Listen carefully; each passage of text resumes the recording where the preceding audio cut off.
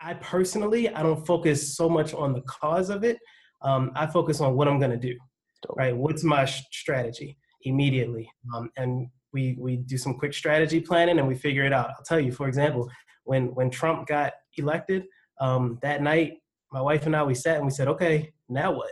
Right? We can cry and, get on Facebook and all that kind of stuff, Instagram, or we can fill out a plan and execute because things are going to shift. And if you're not prepared, you're going to miss the boat. Right. I like this episode of the Todd Capital Millionaire Podcast is sponsored by Blacker Pockets. Blacker Pockets is an online urban real estate investing community designed to educate and inform you on the benefits of investing in the inner city, as well as provide you with the tips and strategies to successfully do so. You can find Blacker Pockets on Instagram at Blacker Pockets. Sellerfinancingonly.com. Do you own a home, condominium, apartment building, or land free and clear? Have you ever considered selling it? Well, not just sell it. You hold the mortgage and become the bank. Welcome to the world of seller financing. Instead of the potential buyer getting a mortgage from a bank or credit union, you give them the mortgage. You set the interest rate. The buyer pays you every month for 5, 10, 15, or 30 years, whatever you and the buyer agree on. Seller financing only. Join us today. So this is the Todd Capital Millionaire Podcast. This is episode 83. My name is Charles Oglesby, also known as Todd Millionaire Founder, Director, Todd Capital Investment Club. We have over 300 members. We also have the Todd Acquisitions Real Estate Club, which has 6 rental properties, looking to add a ton more next year, just looking to scale and level up all over the country. We've been doing a lot of deals in Michigan, but I think we're going to start looking to just take advantage of other opportunities, which is the theme of this show, around the country, because I feel like with the speed and the size and the backing that we have in this group, we could be doing so much more, not just in the market that we're in currently, but throughout the country, helping people and providing affordable housing, which is the goal here. Make sure you all leave a rating and review, preferably a 5-star review, like, comment. We love getting feedback on the episodes. It helps us curate better episodes. It also is just kind of, it makes us feel good. It makes us feel like we're doing good work over here and helping people. So definitely appreciate that. Thank you guys all for tuning in. The purpose of this podcast is to share the stories of successful African-American business owners and investors so people can hear the stories of successful examples because they exist. We know that business and investing are the true keys to financial success and generational wealth. With us today, we brought back Charm City Buyers. We have one half of Charm City Buyers. His name is Khalil Ukta. This guy is doing some dope stuff. It's so funny because the first time I had a conversation with him, them meaning both, it's like you hear so much, you see the wife so much, but you don't realize how dope the husband is.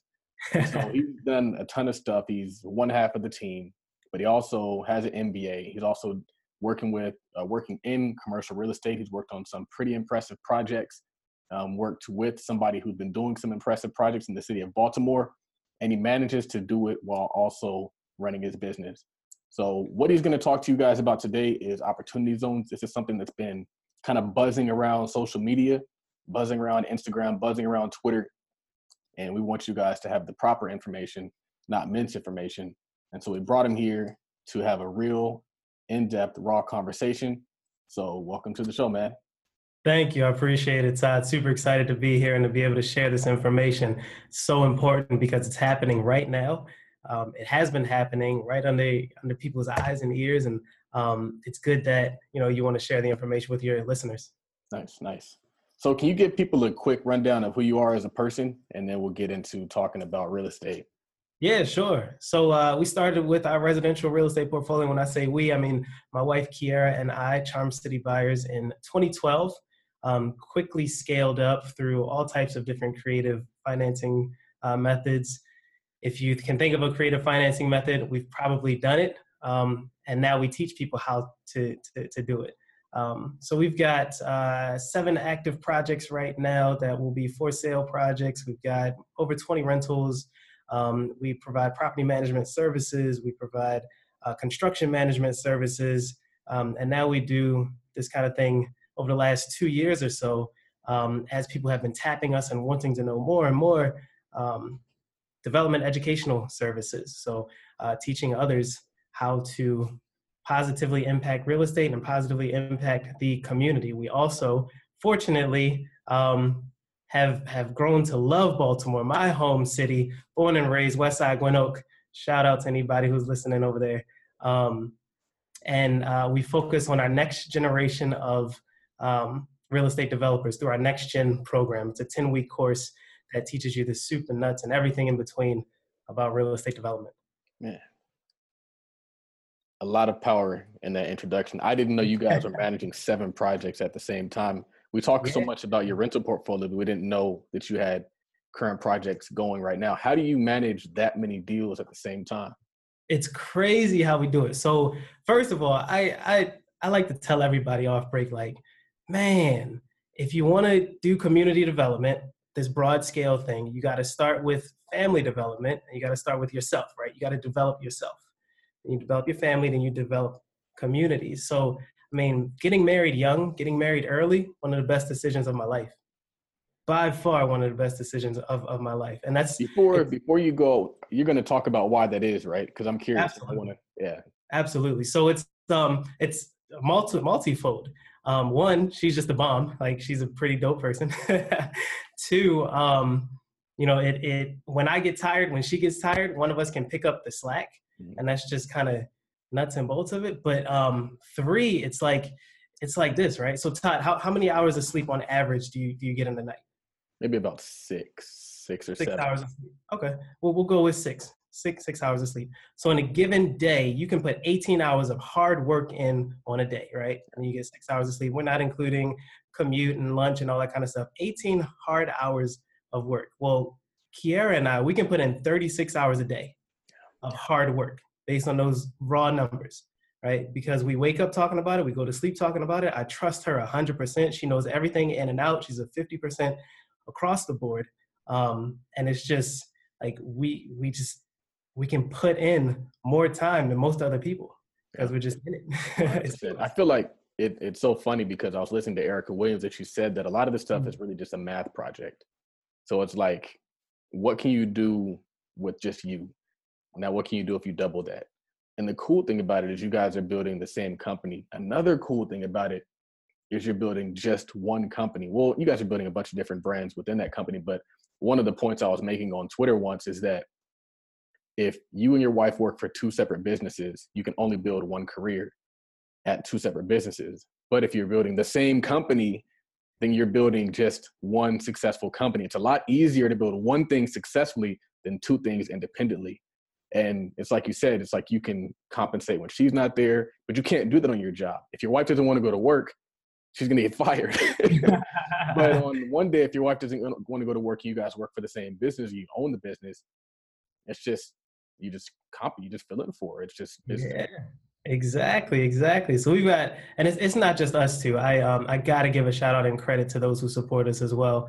And they know who they are. I don't have to put them on blast, but administrative support. We've got contractors obviously supporting and helping and trust us and see our vision and what direction we're going in. And it's just a wide range of individuals, attorneys, accountants, the list goes on and on, bankers.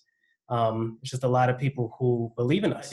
The development in general starts with yourself, right? You got to position yourself mentally, physically, financially to be able to do this real estate development stuff. And then after you get yourself right, which I'm not 100% right, I'll tell you, but once you get yourself, pretty close to the way, then you can impact your family, right? We have a small daughter, my wife and I, we can really fixate on the 3 of us and making sure that us 3 are solid. Then we can broaden it even further and say, okay, that we can impact this entire community. We can buy the block, for example, and we can get that done. We can learn about opportunity zones and how the greater impact is going to spread itself across the entire U.S. and small cities. From here until 10 years from now, we can do those types of things. When I had you guys on here last time, I asked you a question about a current event. That current event was more social related. This one is more economic related. Okay. A lot of people saw the Aisha Selden post that was talking about BRRRR investing and the drop in values and the land in Philadelphia, which she believes is going to kind of trickle down into the property values and then cause a correction in the property values. Are you guys seeing something that would indicate that there is a similar environment in Baltimore? And if so, what's your strategy? You know, it's funny. Anytime property values increase or decrease, really, it can be because of a wide range of reasons. There's never one reason why it happens, right? So you can put it all on rising interest rates if you want to. You can put it all on the fact that we are currently, in an economy that has been growing for the last 10 years, and people are assuming that it's going to stagnate a little bit. You can put it all on Aisha's comments as well. But whatever the overall reason is for property values decreasing and fewer buyers being available, I personally, I don't focus so much on the cause of it. I focus on what I'm going to do, right? What's my strategy immediately? And we do some quick strategy planning and we figure it out. I'll tell you, for example, when Trump got elected, that night, my wife and I, we sat and we said, okay, now what, right? We can cry and, get on Facebook and all that kind of stuff, Instagram, or we can fill out a plan and execute because things are going to shift. And if you're not prepared, you're going to miss the boat. Right. I like that because so many people, what they'll do is they'll find the cause and then they'll say, we found the cause. We found out what did it. Exactly. And then you're just like an informed person who hasn't really improved their life. And it's like, what is the purpose of information if you're not going to use it to impact your life? Yeah, I like that a lot because I think it applies to not just real estate. It applies to a lot of different things. I mean, as you go through life, you're going to hit bumps in the road. You're going to get a tax bill. So it's like, are you going to look at the tax bill and say we have a tax bill, or are you going to respond and say, well, I need to do this, this, and this to knock out that tax bill and to make sure I don't have that tax bill next year. So I think that's really dope. And that's why I liked you on the show, because I feel like your mentality is just like, yeah. And I was like, he's a cool guy. I appreciate it, Todd. Yeah, man, I try to think differently. I used to, being big into NFL and NBA and all that kind of stuff. I personally don't have time for that stuff anymore. Right. I got a family to raise. I got things to learn. I got communities to impact. Like, sacrifices have to be made. One thing that I think is important, because you guys are working on 7 projects now, and I'm not there yet, but what I've realized is the knowledge that I have now about the entire process is a lot more sophisticated than it was when I was just standing from the sidelines. And so I can only imagine where you guys have to be, like, thought-wise, where you just see things completely different than the podcast listener or the book reader or the person who just casually does this. Yep. How have you seen your thought process change from when you first started doing it to now where you guys are doing multiple deals at a time? Man, I'll tell you, it's night and day. So we'll talk about the beginning first. You get that first project and you're super excited, right? You go to the closing, you're smiling ear to ear, you celebrate that night, and then you start working hard. And the first time you go to the construction site and everybody's working hard on all 3 floors or 4 floors or 2 floors, and they're looking at you like, hey, is this okay? Did I do a good job here? And you're like, oh, that feels good. Oh my goodness, I did it. I'm here. I made it, right? And then you fast forward 6 years later, like we have, and things have really started to pop off. And those feelings don't come as easily anymore. On top of that, we're at a place where we're so focused on Baltimore, and that it's been our niche, and it's helped us that in the political scene, on the tax credits, on kind of larger scale development opportunities, we're very plugged in, and we're getting increasingly plugged in as we do this every single day, put our 36 hours in every single day. So it's a different mentality where you're not so focused on like enjoying it. You're more focused on, okay, what's next? How am I gonna do this a little bit better next time, or this time even? How can I connect with certain people and plug in? It's always thinking, it's always strategy. I'll tell you, it's now that we're at a point where we're essentially CEOs, right? We're CEOs of our company, and it's a pretty large scale company. We're growing fast. We're doing some really impactful things. The question is, like, how can we constantly stay at minimum 1 year ahead, right? How can we stay 6 months ahead, 1 year ahead? How can we continue strategically plan? What's the next step? There are so many things happening. This is why I'm not on social media a lot. There's so many back end things happening that like we can't afford for both of us to waste all of our time on social media all the time. Yep. Right? We have to be able to, somebody's got to, both of us at different times, jump on and learn about opportunity zones and become a subject matter expert, so that when the time's right, when Anthony Scaramucci decides he's going to announce a $3 billion fund and his article goes viral, 4 days later, we can put out a 101. 5 days later, we can put out a masterclass, right? Because we've already done the research. We've been studying it because we had the network to tell us this is going to be the next big thing. Mm-hmm. You want to know about this before anybody else, before it goes mainstream.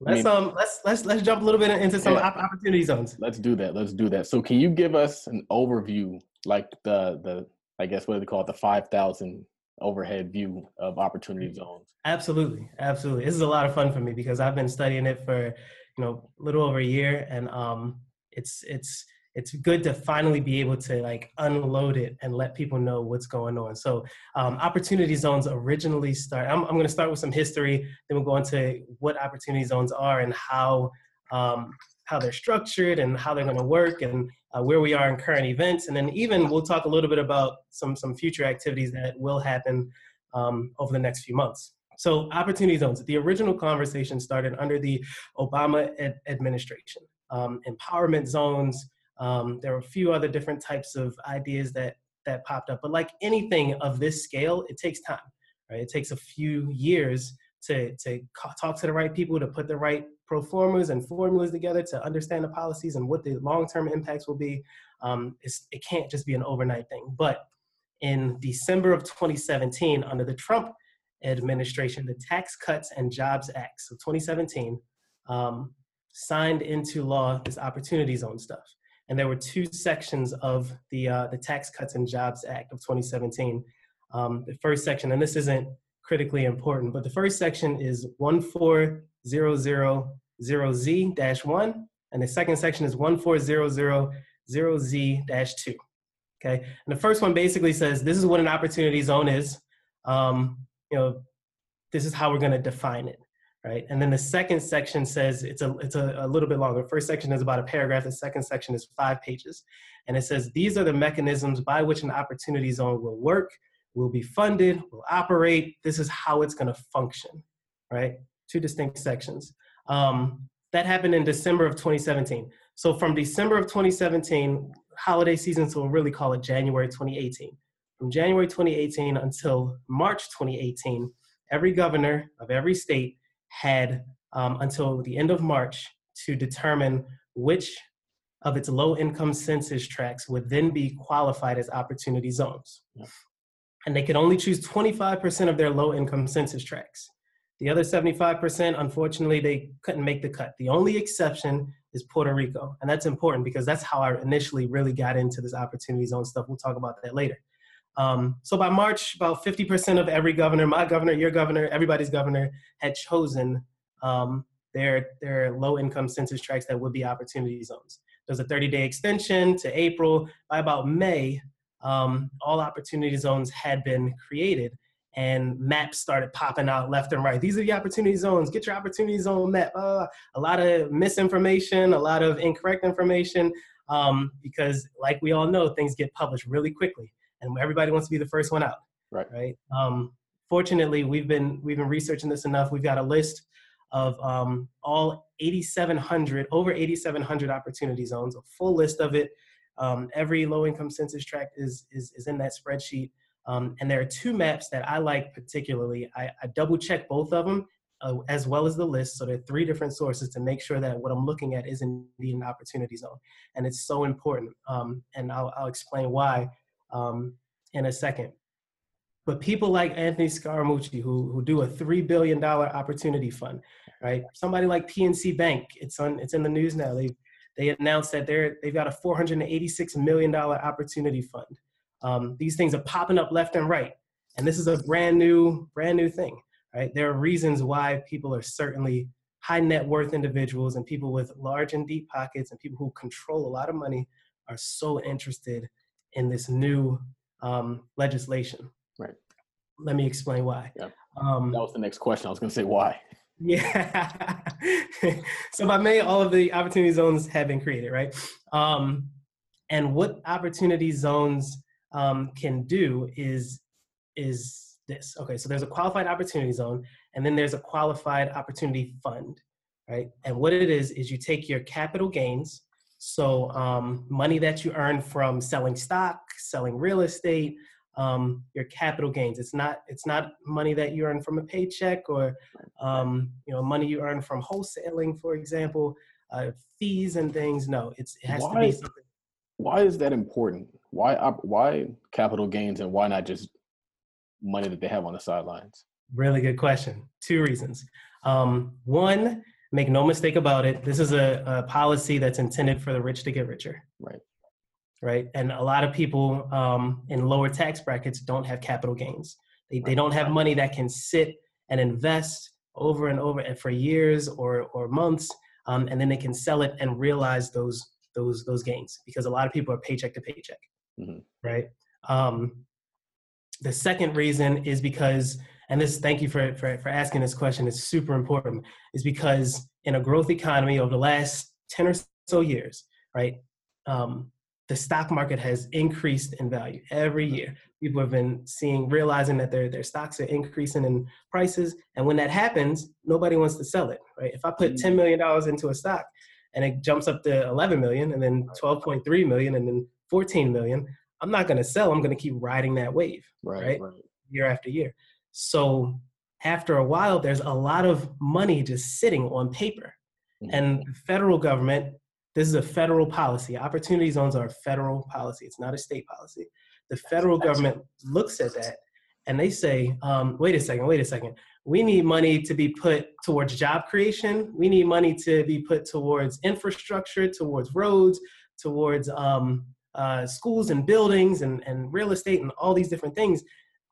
So over the course of these 10 past years, it's been estimated $6.1 trillion is just sitting in stocks. That's just stocks, right? We're not talking real estate. We're not talking all these other things. Yeah. Stocks alone, $6.1 trillion.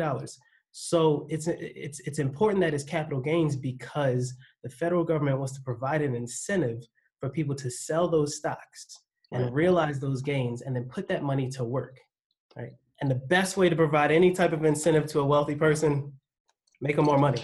Make more money. It's interesting because before they were lowering taxes to encourage people to invest into the stock market. So they would cut capital gains taxes, and they would specifically cut long-term capital gains taxes.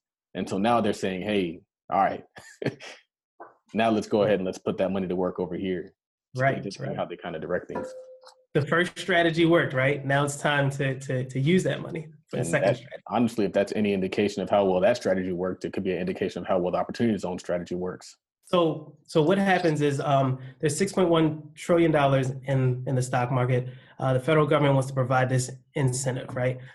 So opportunity zones, how it works is that to help people sell their stocks and realize those gains, they've got to provide tax breaks, tax shelters, tax relief, so that people actually do this thing. So the program works so that when you realize your gains, when you sell your stocks, off break, as long as you put that money that you realize now into an opportunity fund, a qualified opportunity fund, you get to defer your capital gains taxes. You don't have to pay any capital gains on that money that you just made, right? If you keep it in the fund for 5 years, then you get a 10% step up in your tax basis. And what that basically means is that 10% step up in your basis, you only pay taxes on 90% of it. If you keep it in for 7 years, keep that opportunity, that capital gains into your fund for 7 years, then you only pay taxes on 85% of the money, right? So 15% of your money, you don't have to pay taxes on. And that's great. But the real bang for the buck is if you keep it in a fund for 10 or more years, then you don't have to pay capital gains taxes on any of it. Federal capital gains taxes. You don't have to pay on any of it. So there's an initial deferral. If you sell after 5 years, you sell your interest in this fund and you get that money back. And you pay taxes on 90% of it. 7 years, 85%. 10 years, you don't have to pay on any of it. Additionally, if the money you put into that fund invest in a property or a business, qualified opportunity zone property or qualified opportunity zone business, and it appreciates in value, you don't have to pay capital gains taxes, federal capital gains taxes on that appreciation either. So it really is a remarkable program. We're going to do a quick example because I know I just spit a lot of information and some people are, audio visual learners and those types of things. If I had a whiteboard, I would hook you up, but that's okay. We can use some pretty straightforward numbers. So let's say somebody buys a stock for, $50,000 and they sell it for $150,000. Right? Your Google stock appreciated. You've got $100,000 of capital gains. You have a pen? Oh, we could do it right here. Yeah. Yeah. Okay. All right. So let's go with $100,000. You've got $100,000 in capital gains. Perfect. So then there's a immediate mark where there's a deferral. If you could also write capital gains taxes are typically somewhere between 15% and 35%. So then there's a 5-year mark, there's a 7-year mark, and then there's a 10+ year mark. And you can go straight down on those. Yeah. So if you sell your interest, if you realize those gains, you put it into a qualified fund, and you sell your interest in that fund in 5 years, then you have to pay taxes on 90% of it for the 5-year mark. So $90,000. Yep. If you sell it in 7 years, then you have to pay taxes on $85,000. And if you sell it after 10 years, then you don't have to pay taxes, capital gains taxes on it. It's a free $100,000. And if that fund happens to invest in the next tech startup or a real estate play that's going to boom over the next couple of years and it's worth $1 million, you don't have to pay capital gains taxes on that either. So it's the 100K, but it's going like this. Mm-hmm. So if that 100K turns to $500,000 and you hold it for 5 years, you're paying 90% of the $500,000. Exactly. So you get 10% of $500,000 for free. Exactly. So you get $50,000 tax free. You're paying taxes on $450,000 in that example. It's really a huge incentive for people to sell their stocks, realize their gains, put those gains into qualified opportunity funds, and let that money sit. Yeah. Yep. How does this affect people that live in those communities? Really good question. So when I look at the maps, and I look at them pretty often at this point, I look at them and they're all low income census tracts, right? They're the 25% low income census tracts. A lot of governors have selected their lowest income census tracts. Other governors have said, okay, I know of different projects that happen to be in these census tracts. Let me choose those so we can funnel money into those. Either way, in 10 years, those are not going to be low income census tracts. Right. Because that's where that $6.1 trillion is coming. If you live in an opportunity zone, if your family, your friends, somebody lives in an opportunity zone, who you know, there's going to be an increase in that property value over the next 10 years. Yeah. Because that $6.1 trillion is coming. Yeah. So I've looked at an opportunity zone map because we own multiple properties, and I was pissed off because none of our properties landed in the opportunity zone. But that's okay. And that's what my question, is like, how does that affect people who are close to an opportunity zone but aren't in one? Same thing. If you live adjacent to one, you're going to get some residual effect. Right. And what we're trying to do here at Charm City Buyers is equip people with the knowledge and the information to help them as this stuff starts to happen and continues to happen. So we're getting tapped by people who want to start investing in Baltimore. And they're like, look, I've got a fund, I've already started. I've got between $3 million and $25 million to deploy in projects. Where are the projects, right? And if we know that fund is looking at specific zip codes, we can let people know like, hey, your zip code is about to get a lot of money coming in, right? We know somebody who literally said, I want to invest in this zip code specifically, right? So people can start doing things like filling out paperwork for the homestead tax credit, which is a tax credit that most states have now that will protect your property from a sudden increase in property taxes. Over 5 years, over 10 years, it really depends on where you live. But going from $500 on a fixed income, older couple, mom and dad, whatever, in property taxes up to $5,000. That's forcing people to move out and transition into different housing. Mm-hmm. This program will help you incrementally 500, 1,000, 1,500, 2,000 over the course of a number of years, so that you can adjust to this new property tax. And there are so many different tax incentives that help people. There's renters tax incentives. There's so many different tax incentives, and we try to share as much as possible through our platform and through the information that we're gathering to help people navigate that. That's why we're two of us, man. We got to be in the backgrounds learning this stuff so we can spread it. Yep. How does somebody create an opportunity zone fund? Great question. So people have announced that they have created opportunity funds. And let me get back to the timeline in a second. But to answer your question, the paperwork isn't ready yet. Nobody can officially create an opportunity fund yet because the documents from the Fed side, from Treasury or SEC, it's not done yet. There are draft forms available, and I'm happy to share those for anybody who's interested jumping on our platform again. But there are no finalized versions. So let me get back to the timeline a bit. Sorry about that. In May, every governor decided, okay, these are our 25% low income census tracts. These are opportunity funds, period. Opportunity zones, period. In June of 2018, PNC Bank, early adopter, very early. I'm sure you're business savvy. There's the bell curve of people who adopt new trends, right? Whether it's the iPhone or opportunity zones. Early adopters are in the beginning of the bell curve, a very small percentage of people. Then there's the early majority who it's a large chunk of people, and they're early. Then there's the late majority, and then there's the laggards, right? And I don't mean to cover my face, but you get the bell curve. It's kind of like Tesla. Yeah. So PNC was an early adopter. In June of 2018, this stuff had just come out really 6 months ago. They sold a bunch of stock, and they started a $486 million opportunity fund. They announced it here at the DHCD, Department of Community Development in Maryland, a conference that I went to, Opportunity Zone Conference, and they were all excited about it, and everybody in the crowd was excited too. That was the first and the largest fund that I had heard of at the time. I served on an Opportunity Zone panel to help people understand it.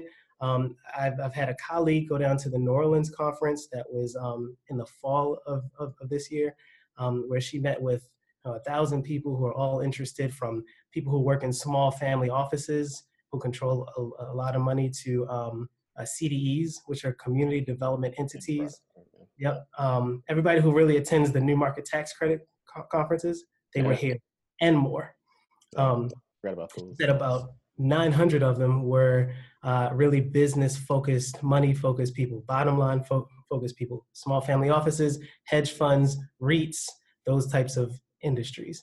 She said about 100 of them were CDEs, community development entities, those who were focused on the doing good part of the opportunity zone. So anyway, that all stuff happened in the summer of 2018 into the early fall of 2018, and everybody was wondering, when are the regulations going to come out? We need updated regulations to better understand the business side of it, because it's not just a real estate play, it's a business play also. If you're starting a business, you want to start in the opportunity zone.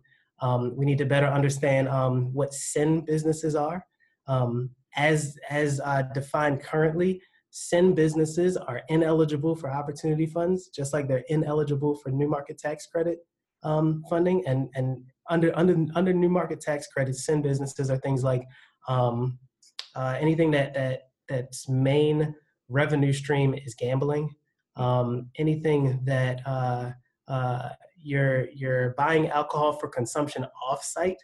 So, if you're a liquor store or a packaged goods stores, wherever you are, whatever they call them, but a bar is consumption on-site, so that doesn't count as a SIN business. A brewery doesn't count. Private golf course, massage parlors, public golf courses, all those types of things are SIN businesses. We're waiting right now to figure out whether cannabis is going to be considered a SIN business, whether it's ineligible or eligible for opportunity zone funding. anyway, so everybody was wondering, where are the updated regulations? We need to know where the documents are, where we need to fill out, what's going on, blah, blah, blah, blah.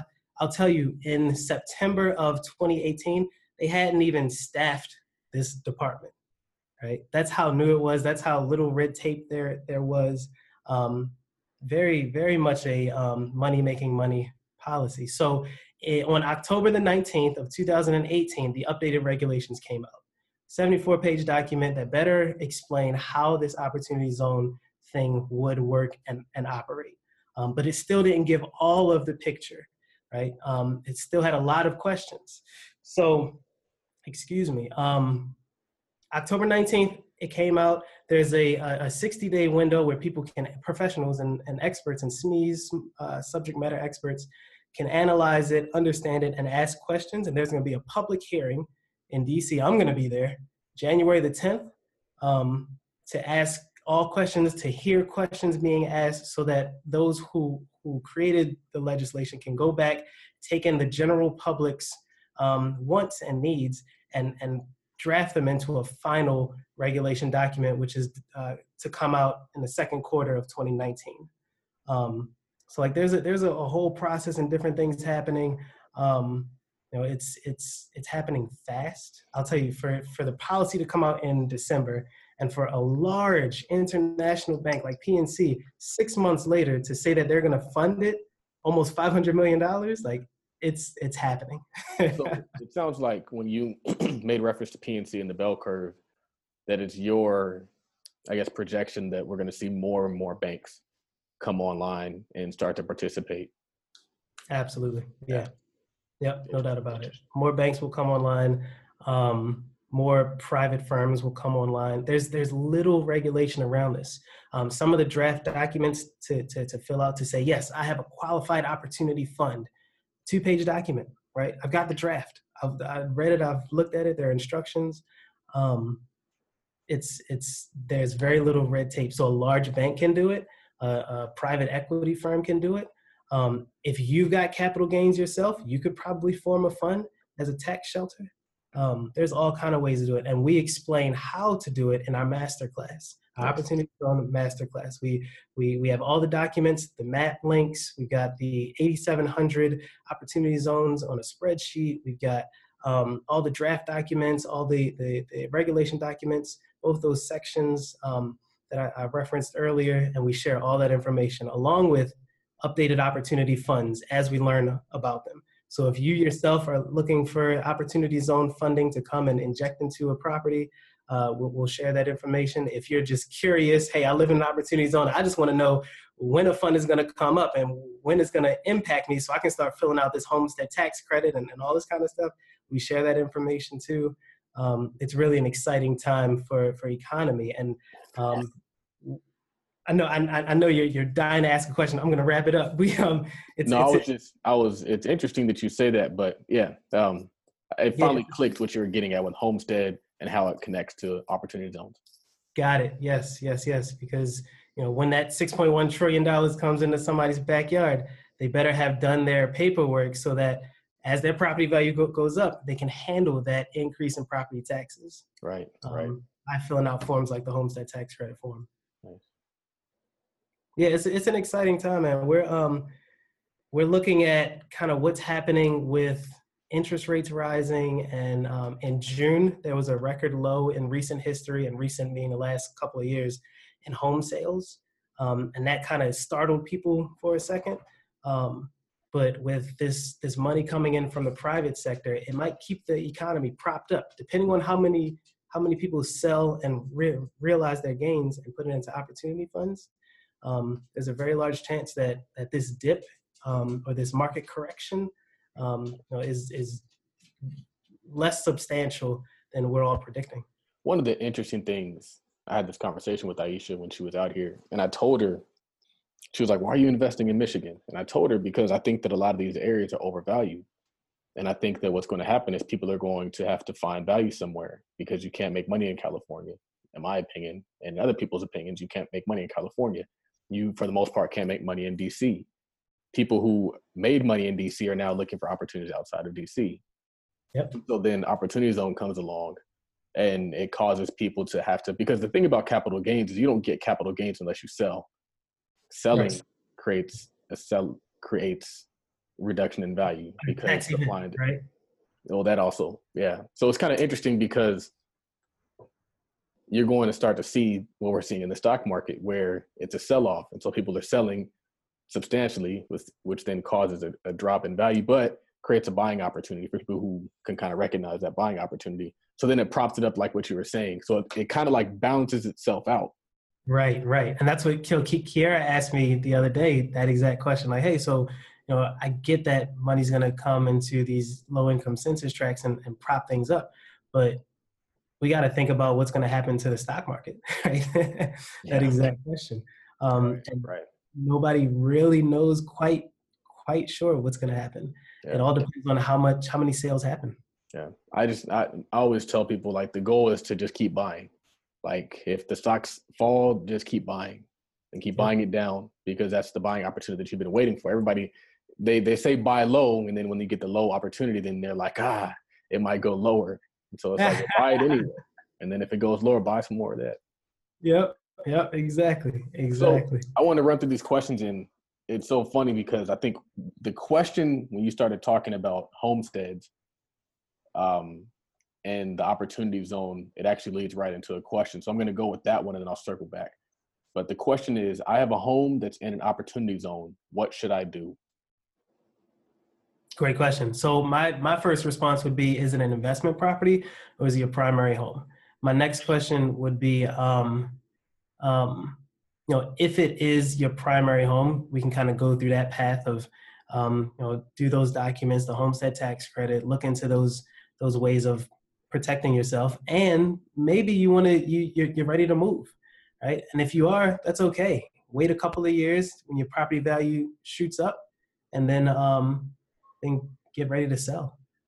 If it's an investment property, then you want to start learning about where the funds are, because pretty soon bankers, private lenders, everybody's going to start saying, okay, the first question when you go to ask for a loan for a real estate development play is going to be, are you in an opportunity zone?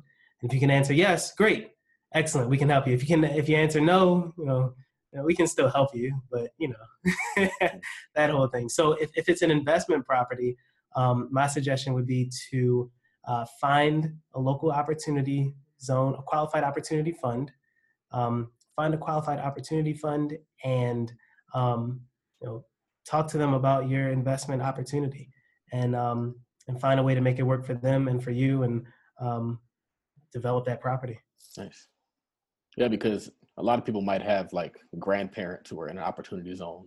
Yep. And so this information would help them help their grandparents. I mean, my grandma lives in Georgia, and she bought this house maybe about 20 years ago. She paid like close to nothing, like 40 grand for the house.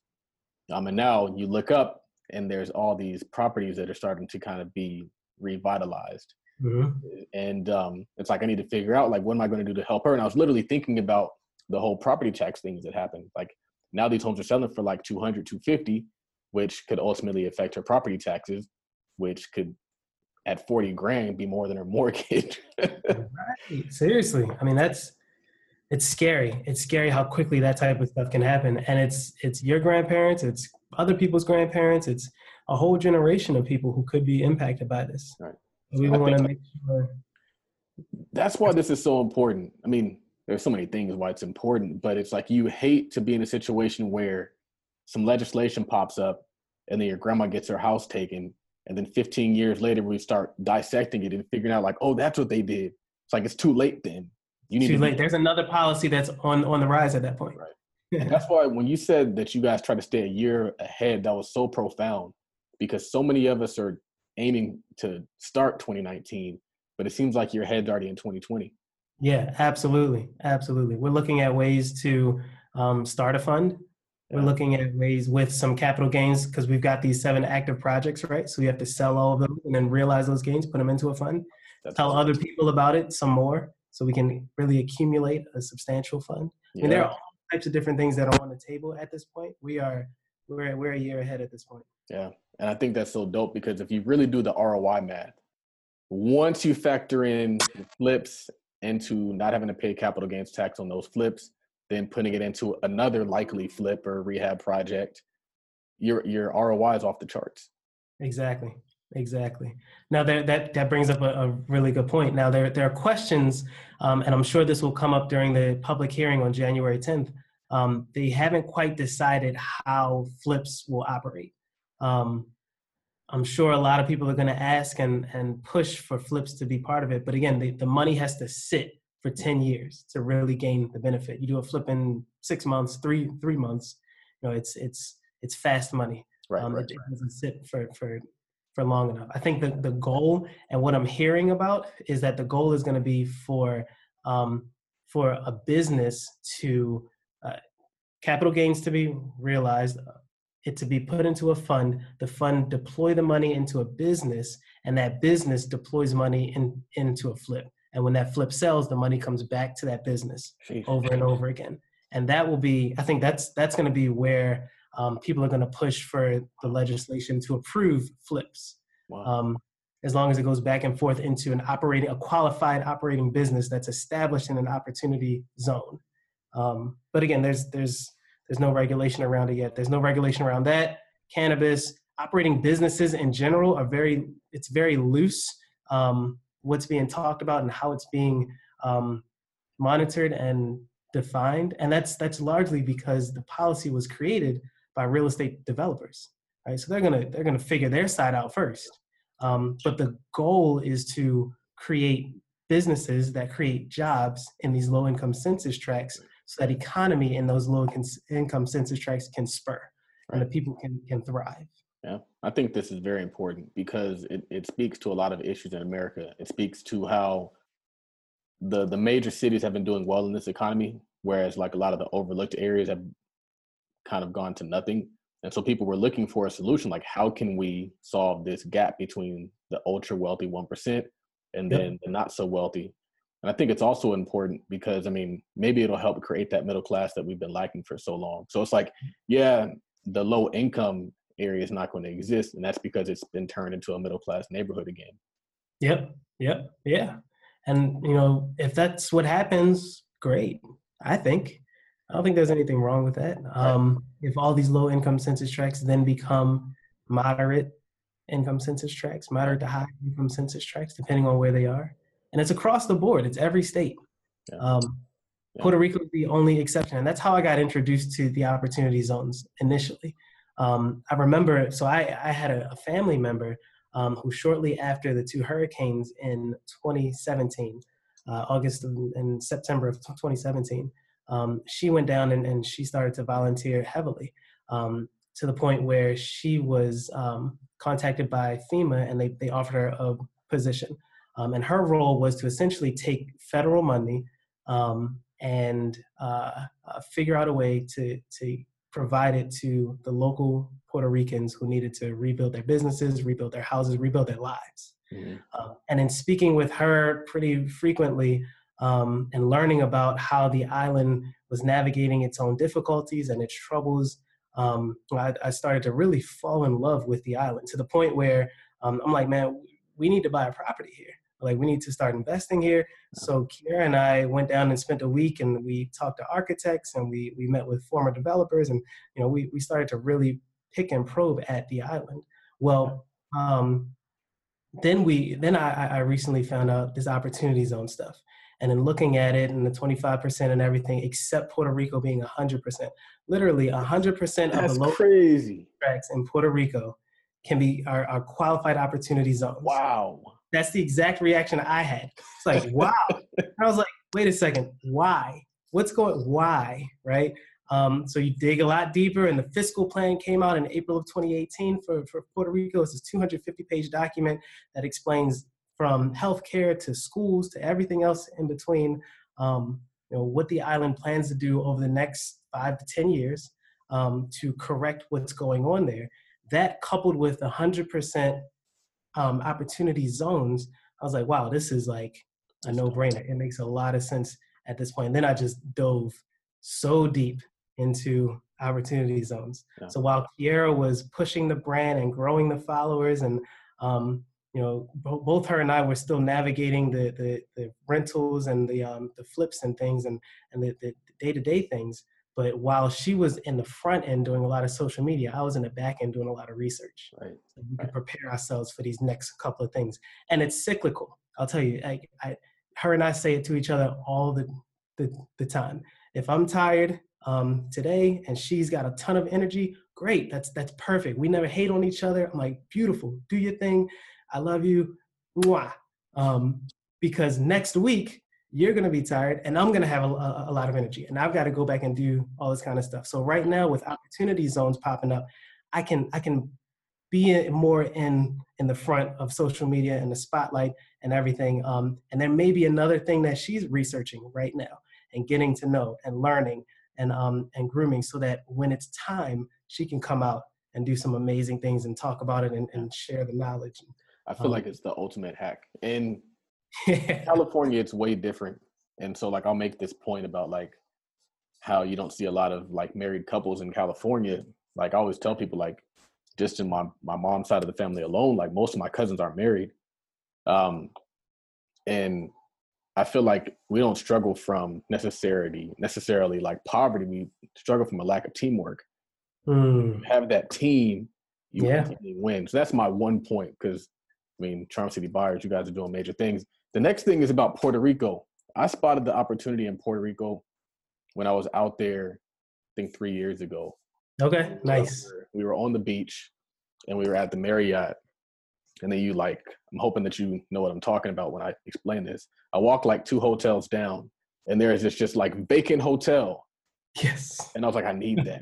And that's my hotel. That's what I want. And so I brought the opportunity because I work in a family office and I told the guy there, I was like, hey, I want to turn this into a hotel. Let's do it. And he's like, I'm not investing in Puerto Rico. I'm not investing in Puerto Rico. But the same guy is the person who introduced me to Opportunity Zones. He said, hey, go research this, go look at this. But to learn that the whole island, because that's one thing that's kind of disheartening to me is hearing about the greatness and then going and looking and seeing that none of my properties are inside of an Opportunity Zone. So then to know that the whole island is there, I think that's huge. I think there's a ton of opportunity, but one of the things, the question I'm going to ask you, which might kind of, you can answer from your own experience is, sometimes when you spot an opportunity, first and foremost, it's not going to be obvious to the average person. The second is sometimes you might have to wait.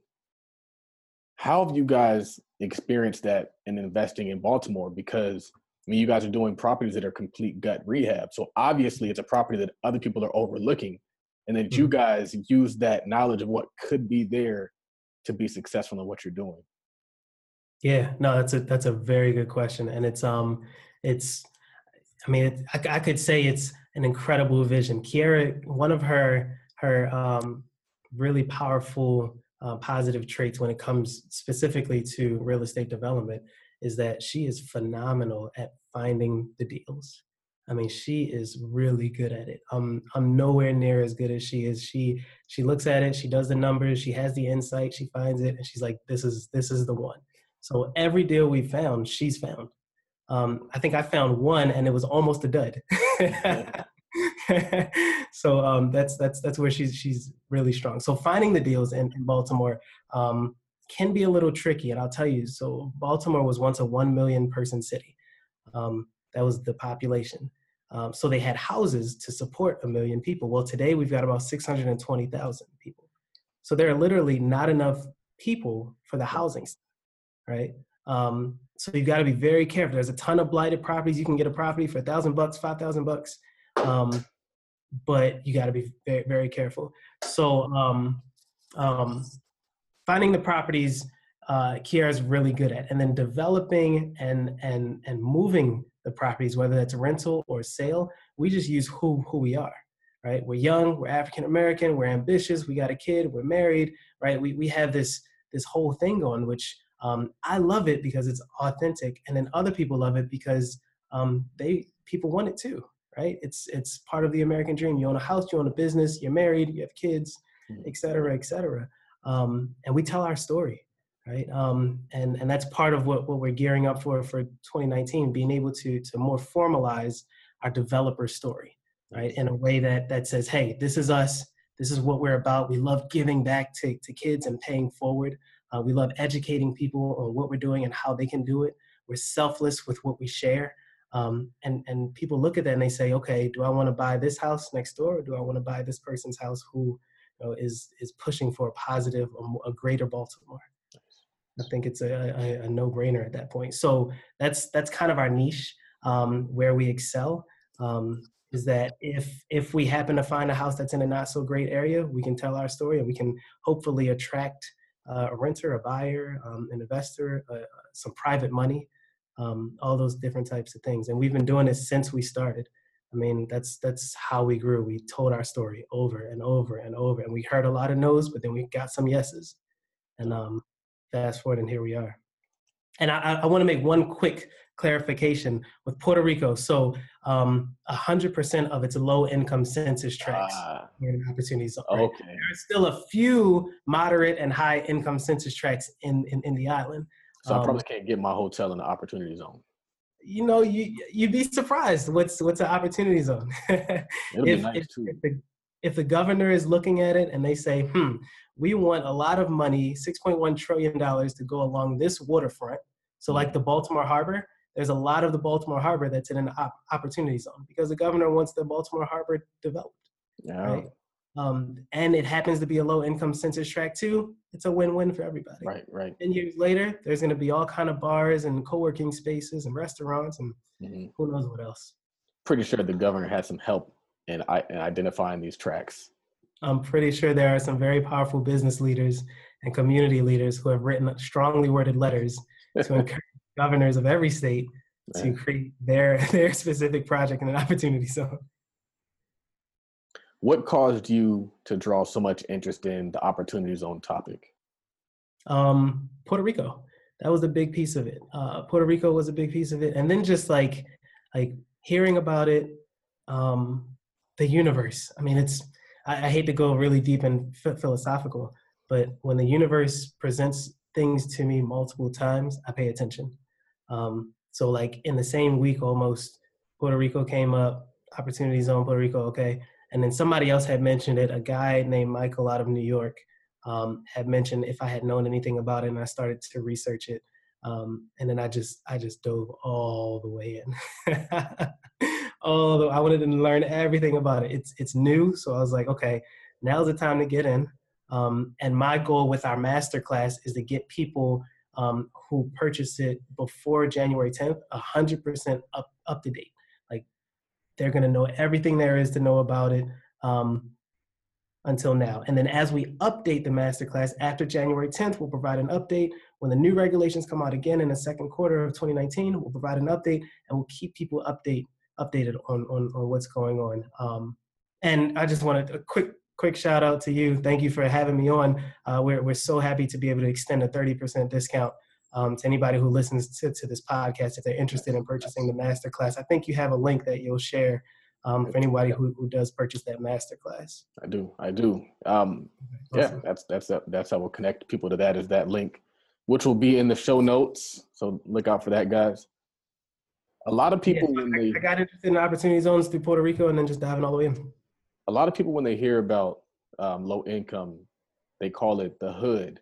But it's also called an opportunity. So my question is it an opportunity or is it the hood?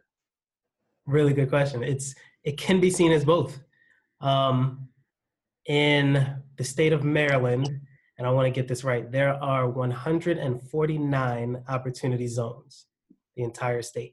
The state of Texas, there are over 600 opportunity zones. So that just kind of gives you an idea of scalability. But in Maryland, there's 149 opportunity zones. In Baltimore City, there are 47 opportunity zones. So we've got about a third of all the opportunity zones in the entire state. But there are still some areas I drive around and I see so many blighted properties. I'm like, there's no way this is not in an opportunity zone. And it's not, right? It really depends on who the governor is at that time and how they choose which low-income census tracts were going to be designated as opportunity zones. The legislation says that the opportunity zones that have already been chosen are not going to change for the next 10 years. Right? Those are the zones. That's it. There's no switching out and swapping and anything unless, additional legislation comes out that allows for it, at this point, for the next 10 years, these are the zones, period. So there are some areas, back to your question, there are some quote unquote hoods that are not opportunity zones. There are some places where you would not expect opportunity zones to be currently opportunity zones because they are low income census tracts, and everything in between. So, yes, hoods, opportunity are one and the same. No, hoods and opportunity are not one and the same. It really depends on which census tract. So before this interview, I listened to a podcast because I wanted to kind of have more information about opportunity zones.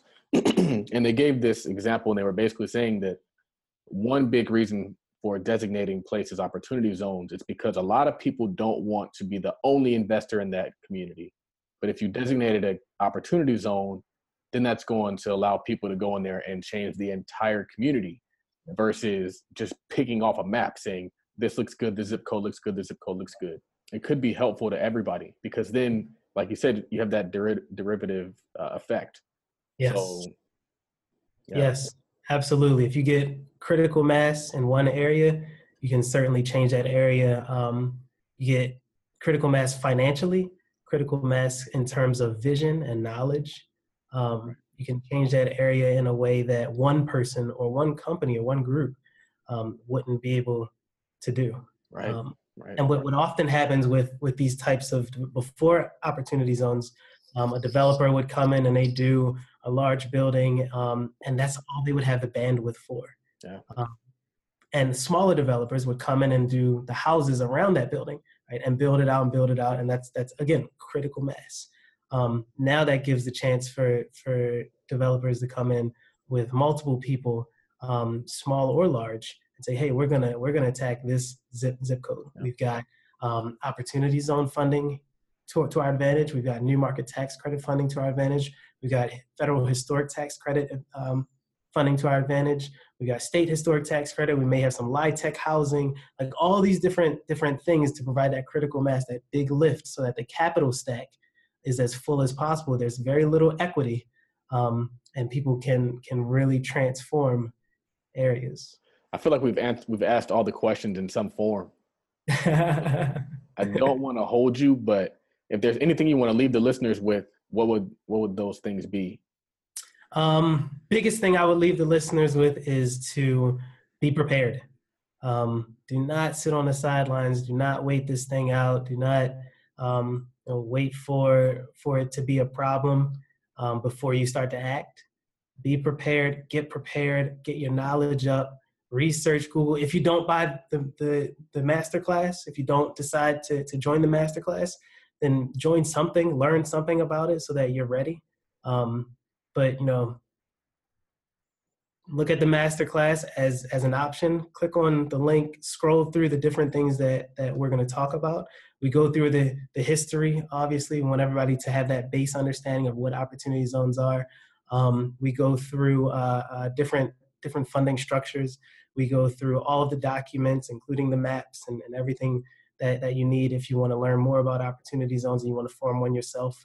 Opportunity fund. We go through how opportunity funds couple with new market tax credits, how opportunity funds couple with historic tax credits for those who are a little more advanced in their real estate development journey, opportunity zones and LIHTC, opportunity zones, and all these different incentive programs. We go through kind of everything soup to nuts about opportunity zones, and it's a constantly evolving thing. So the price of the program, the masterclass, is going to increase because I'm going to have to continually do work and update it and add things to it. So if you lock it in now, you're locked in. You don't have to worry about it. You get those updates as they come on a very regular basis. You get the 30% discount if you use the Todd Millionaire code. The code is Millionaire. Again, the code is Millionaire with an M. My Baltimore accent sometimes escapes me. But for those who are listening, jump into that masterclass. I want to educate you so that you can educate your friends and your family, and that they're all protected and ready for what's already happening. So to kind of tag on to that, I think that it's very important to invest in people who have already done the work. A lot of times people will invest in college and they'll invest in people who are going to teach you how to build a business, but they've never built a business. Well, Charm City Buyers has already built a business. And another thing that I think is really important is a lot of times people are looking for that mentor and they're looking to send a DM and get all their answers. People are more willing to work with you if you've invested in yourself and you've also invested into their products. And so if you have a question, I do it all the time. If somebody's worked with me, I'm going to answer their questions, and it can come in any form. It can come through a DM, it can come through a group chat, it can come through whatever. And I think that if you guys want access to them, invest in that access. So another thing that I think is really important is you're going to get probably 10 times the value of what you're paying for this course. And you're likely going to make your money back a lot faster than you would think you will. So I think that there's just so much value in investing in courses. That's one thing I'm looking to do. I'm looking to invest in the Hood Estates trucking course. I'm looking to I've already invested in the six-figure side hustle course. So I'm putting my business profits back into my education so that I can double up my business profits. And I think that you guys should be doing the same. Where can people find you personally, and where can they find the class? Absolutely. If you click the link that's going to be in the show notes, you can get straight to the class. You can find us on our website, charmcitybuyers.com. We're on Instagram, Facebook, YouTube, Twitter, all as Charm City Buyers. Very easy, very clean. Charm City Buyers, everything. Nice. So this has been episode number 83. My name is Charles Oglesby. If you guys are interested in joining either of our investment clubs, and one day the Tide Capital Opportunity Zone Fund, we're definitely going to make it happen. If we're investing in the hood, we might as well leverage some tax while we do it. Yeah, man, absolutely. You can email us at membership@capitaltide.com. You can also find us on the website, www.capitaltide.com. My name is Charles Oglesby, also known as Top Millionaire, signing off.